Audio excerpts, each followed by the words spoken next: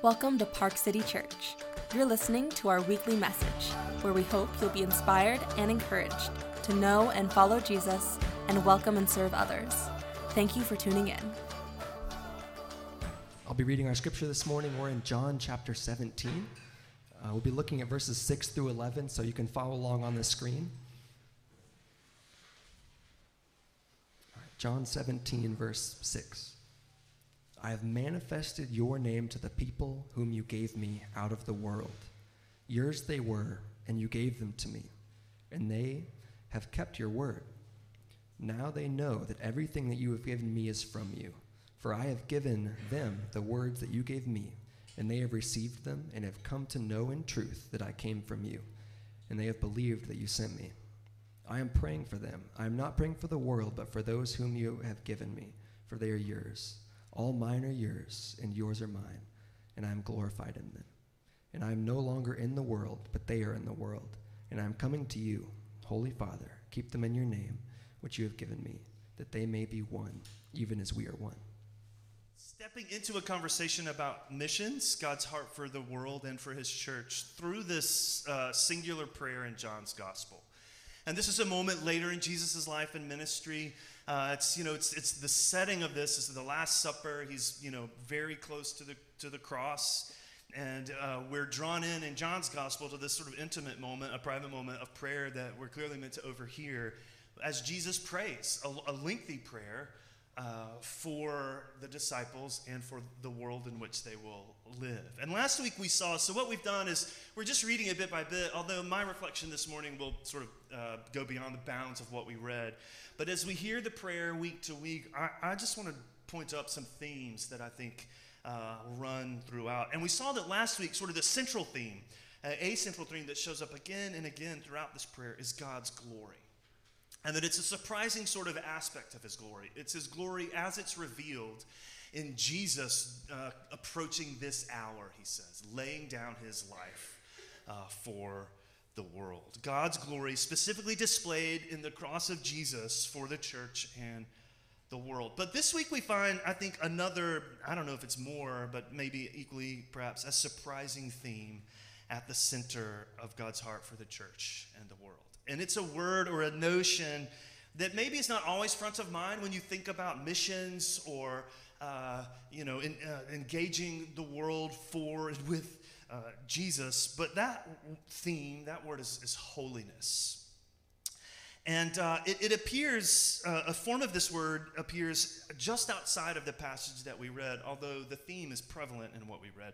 But in just a verse or two after what we read, Jesus specifically says, would you sanctify? He uses the word sanctify them, which is to make them holy, to set them apart. Would you sanctify them, he says. And we're immediately with that word, we're drawn into the conversation of holiness.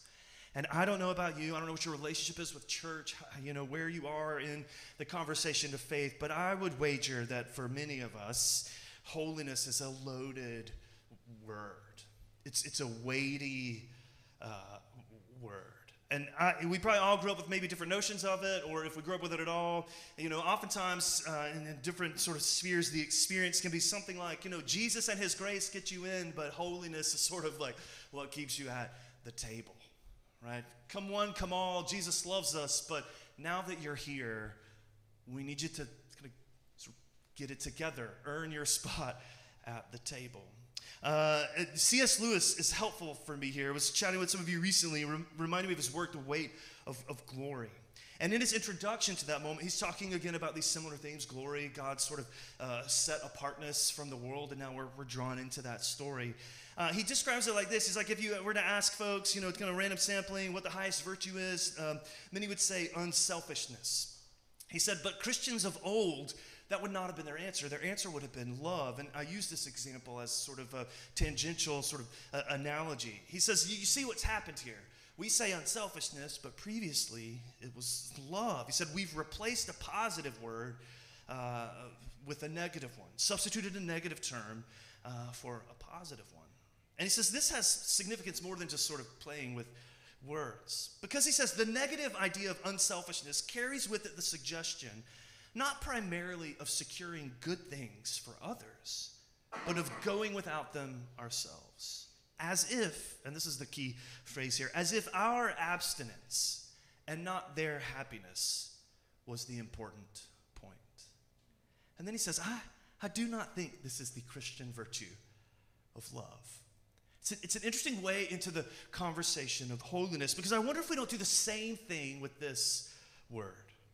I think, at least for me, in my limited experience, in my relationship to this word, I do think oftentimes we make a similar move. We substitute a negative for a positive. Holiness becomes about abstinence, and whatever the object might be, it becomes a negative rather than the primary thing I think we hear in this prayer that it is, which is a good that is on offer to us from God our Father.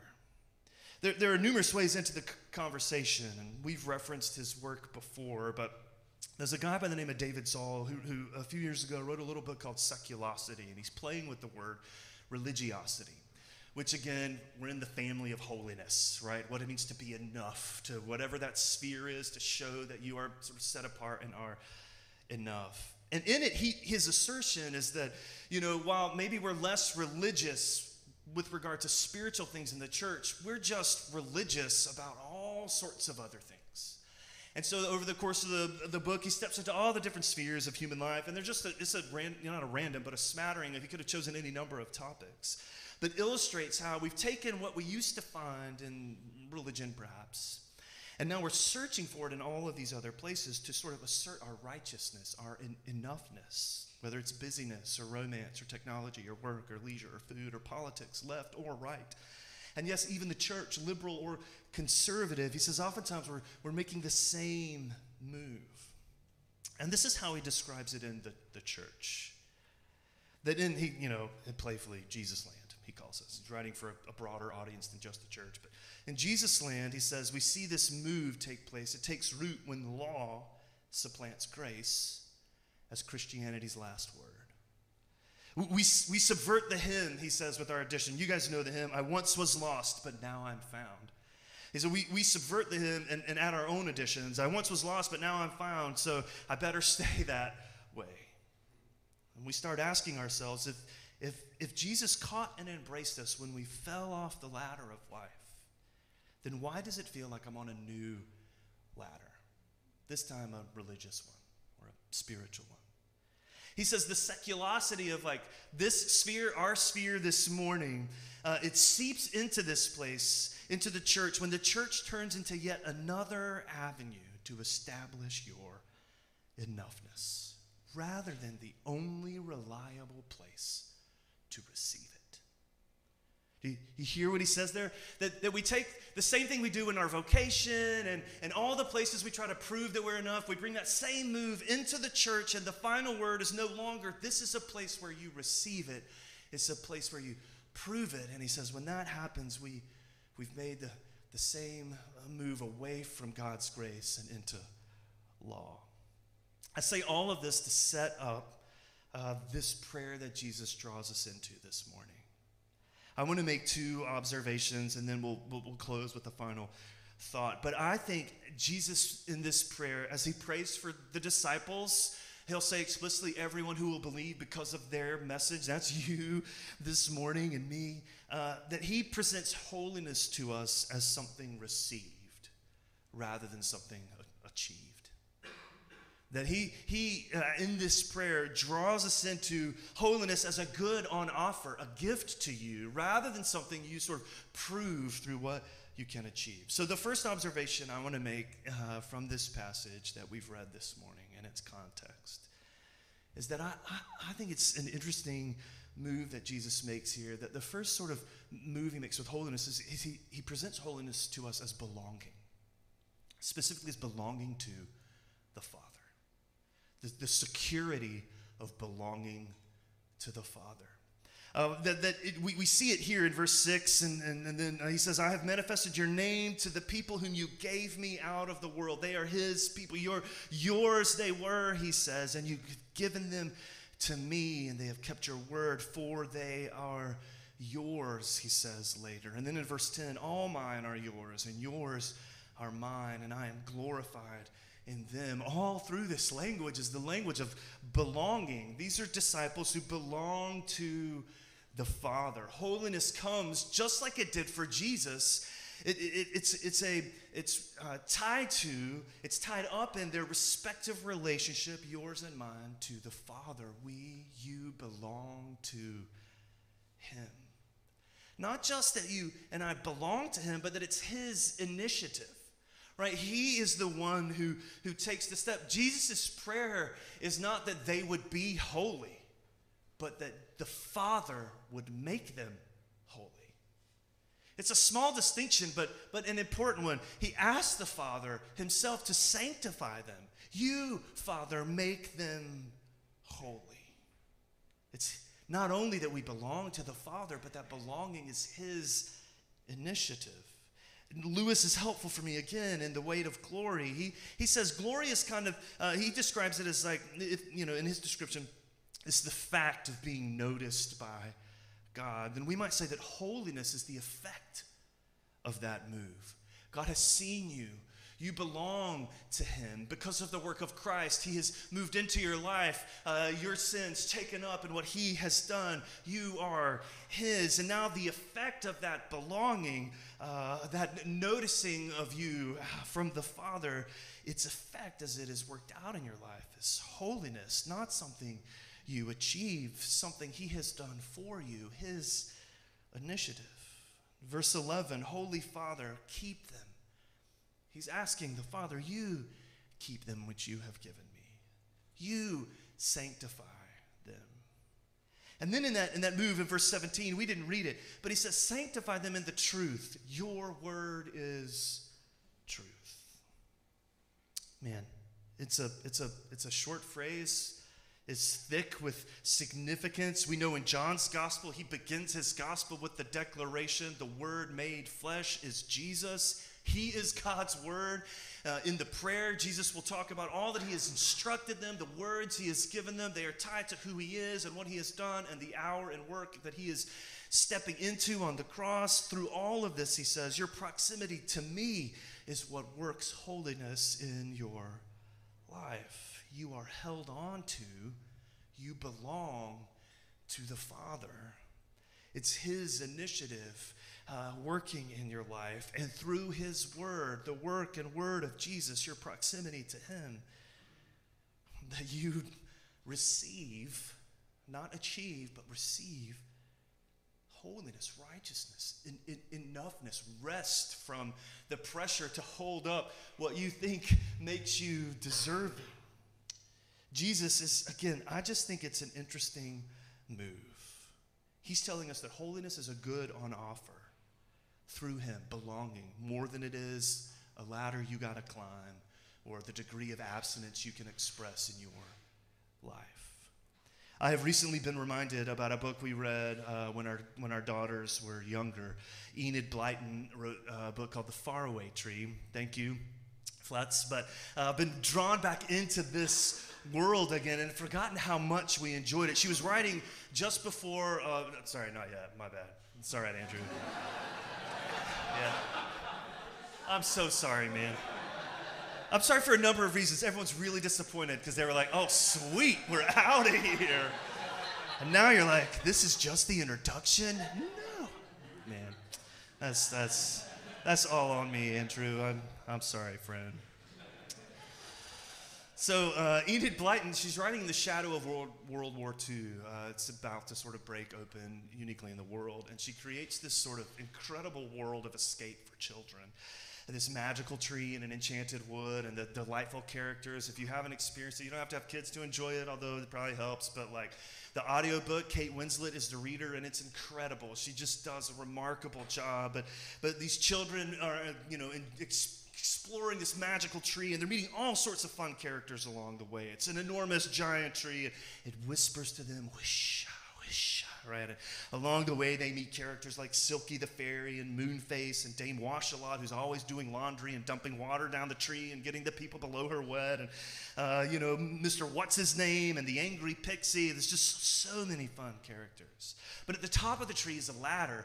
And when the children get to the top of the tree and they climb the ladder, at the top of that ladder, the worlds just rotate. You never know what you're going to find. Some of the lands are amazing. The land of birthdays, and the land of take what you want, the land of goodies, the land of do as you please. I mean, you're like, sweet, please show me this ladder. But there are other lands as well. The land of tempers, the land of the old woman. I don't remember that one, but, no offense intended. And the land of topsy-turvy, where everything is upside down. And it occurs to me, I appreciate the reminder being drawn back again into this world, that sometimes I think holiness is like that. We in our hearts bent towards sort of law and proving ourselves. Holiness is a ladder we climb, and if we can get high enough, we'll be okay, and we'll prop that ladder against any wall we can find, which is David Zoll's point. And even the religious ones will prop it against those walls. But I'm afraid, I think what happens is what we find is that as we climb that ladder, man, the world keeps changing, and whatever we thought was enough is not enough, and there's always sort of some unpleasant, perhaps, surprise waiting for us, which is why I think what Gerhard Forde, the theologian, wrote is so powerful. He says, the problem is we're going up the down staircase. That our view of holiness is we're so bent on being better, we spend all of our energy trying to go up the down staircase, and that, I think, is what Jesus is telling us with this prayer. He has come down. He has come down. Holiness is his work. All of the energy and effort your disciples will expend to climb to be enough. I mean, they have proven repeatedly, even at this point in the story, that they are decidedly not enough. They will deny, they will betray, they will misunderstand. Like, he'll try to wash his feet just prior to this, and they're like, no, that's not what's happening here. Like, they will miss all of the cues, and yet Jesus prays for them. Holiness is something you receive because of what my Father has done through me for you. You don't have to climb the ladder. I'm coming down. And that is gracious and good news for all of us. But it's not just that holiness is sort of belonging in a way that you don't achieve. One other aspect that we'll consider more briefly, and you're thankful for it, is that out of that belonging, he talks about holiness as mission. Right? That it's not holiness for sort of personal piety's sake. He'll make the move. It's that out of our belonging to the Father, we are now secure in the world. Right? He'll pray, which he brings us into a conversation we were in a month or so ago as we were walking through 1 Thessalonians. Right? That in this moment, he takes us to a similar place. Similar questions regarding our posture to, in, for the world. Jesus does what Paul did in Thessalonians. He acknowledges tension, hostility, that perhaps, right, belonging to the Father changes the way you relate to culture and the world around you. So what do you do with that tension? How do you respond? What does the life of holiness look like in that place, at work, at home, as you engage politically and civically, in leisure, as you step into all these spheres of your life? What does belonging to the Father mean for you there? And I think we do the same thing that probably would have been a temptation for those first Thessalonians that Paul wrote to. One is the luxury of compromise, right? Just no difference. We're just, just one happy family. But Jesus' prayer doesn't allow that. The Father has sanctified them, made them separate, but yet he's left them in the world. So compromise is an option. What about disengagement? We'll just pull away and head in the sand. We don't have to will you there, us here. That isn't an option either. Listen to what he prays. Verse 11, I am no longer in the world, but they are in the world.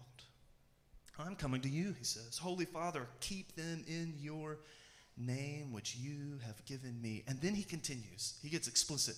Verse 15, I do not ask that you take them out of the world, but that you keep them from evil.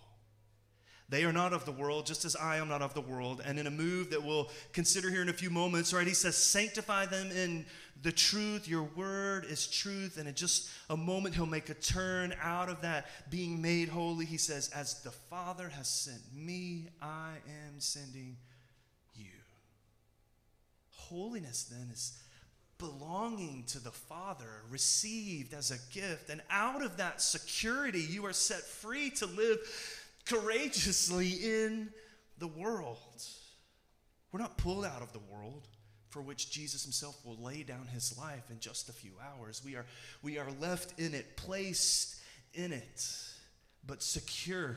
Now for the world in a way that will never be the same because of the security we have for belonging to the Father. And once again, personal piety is not really the objective. Sure, it's a part of it, but what's really happening here, it seems, is that Jesus is praying that through their being made holy, God's glory would continue to be expressed in and for the world. Belonging to the Father, secure, received as gifts, now you are free to live in the world unafraid, not withdrawing, not angry, not contentious, not fearful, but full of security and the love of the Father, able to serve and love the world. God's glory working holiness, you and me resting there, and out of that living into and for the world. Jesus does one other word. We didn't read it this morning. It's where I want to land this morning. Holiness as belonging, holiness as mission we see in this prayer. But one other observation he prays just a verse or two after that I think is tied to this theme. And it's a surprising move. This is what he says in verse 13. But now I am coming to you, and these things I speak in the world, that they may have my joy. Of all the things he could have said there, it's interesting to me that joy is the word he would tie to their being made holy. I don't know about you, but if you think about holiness at all, or righteousness, or self-righteousness, that whole family of words, safe bet joy is not a word we associate with that family of concepts. And yet Jesus here prays specifically that those two things would be linked. Holiness alongside words like belonging and mission and joy is, I think, a radical move, and yet it's what Jesus prays for you. If I could take you back to the faraway tree. There we go, Andrew. Right? I talked about this character a few years ago, actually. I was kind of going back and look, but if you remember, just enjoy it again, and if you don't, here we go. But I think it has relevance here. But one of the characters whom I did not name he goes by the name Saucepan Man. And he's covered in saucepans, right? Like pots and pans, and he just clanks around, right? You can imagine an effect of that would be his hearing has been adversely affected, right? And Kate Winslet does it beautifully. So the humor in the story is that every time he has a conversation with a character, the character will say something, and he'll repeat back to them like he's totally misheard them and does it in his sort of raspy, saucepan-y man way. I don't know what that proper word is, but you get the idea. Well, when my kids were little, we had a lot of fun with it, right? Like we'd be like, Daddy, can I go first? And I'm like, I'd love a starburst, right? Like, I'm sorry I didn't hear you, right? We just had a lot of fun with it. Daddy, will you do my laundry tonight, right? Or will you do my clothes tonight? Yes, it is very bright, and just like totally ignore what they say because, I've misheard them. Which was a lot of fun until it backfired, right? We're at dinner, and I'm like, can you guys clear your dishes? We haven't got any fishes, right? They got to the point, at one point, they're like baiting me, they're like trying to have a little bit of fun with me, and it was a fun moment. But here's what I think. I think holiness for us has been cluttered with like pots and pans. Man, those guys are having a great time. I don't know who is their teacher, but we should all join them. Right? I think holiness for us has been cluttered with all sorts of pots and pans, and we've misheard it. We have so often misheard it that it's abstinence or it's transformation that you achieve, something you do, something you prove that you belong. Jesus got you here, but man, now I'm enough, and we've misheard it. And Jesus' prayer reminds us that it's a gift of belonging to the Father, a work He has done for you. And that out of the security of that relationship, you are set free to live in and for the good of the world. Man, I gotta wrap it up. C.S. Lewis finally takes us into the world of joy, again in the weight of glory. Kind of in the family of like enoughness and holiness. Listen to what he says. Our Lord finds our desires not too strong, but too weak. We are half-hearted creatures, fooling about with drink and sex and ambition, right? You could insert any sort of category there, any space in which you try to be enough to fulfill, like I am enough, I am here, right? You could substitute any number of categories there that he uses those three. He says it's not that we're like, he says we're fooling about with these things when infinite joy is offered to us. We're like an ignorant child who's making mud pies because we cannot imagine what it is meant to be. And, he was a bread off on a holiday at sea. We, he says, are too easily pleased. Interesting to me that as Jesus prays for your holiness and mine, he links it to joy. The joy of being at rest in the love and care of the Father, secure there in such a way that it changes us.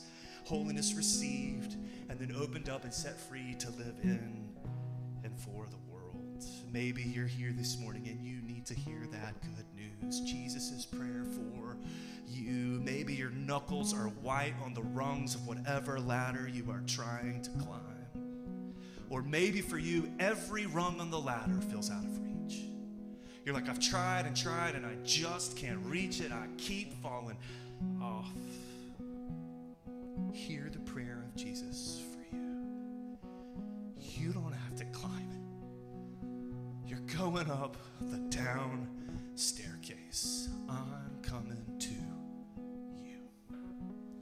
Thank you for listening to the Park City Church podcast. To learn more about our church and or to find ways to get involved in our community, visit us at parkcitykc.com or follow us on social media at parkcitykc.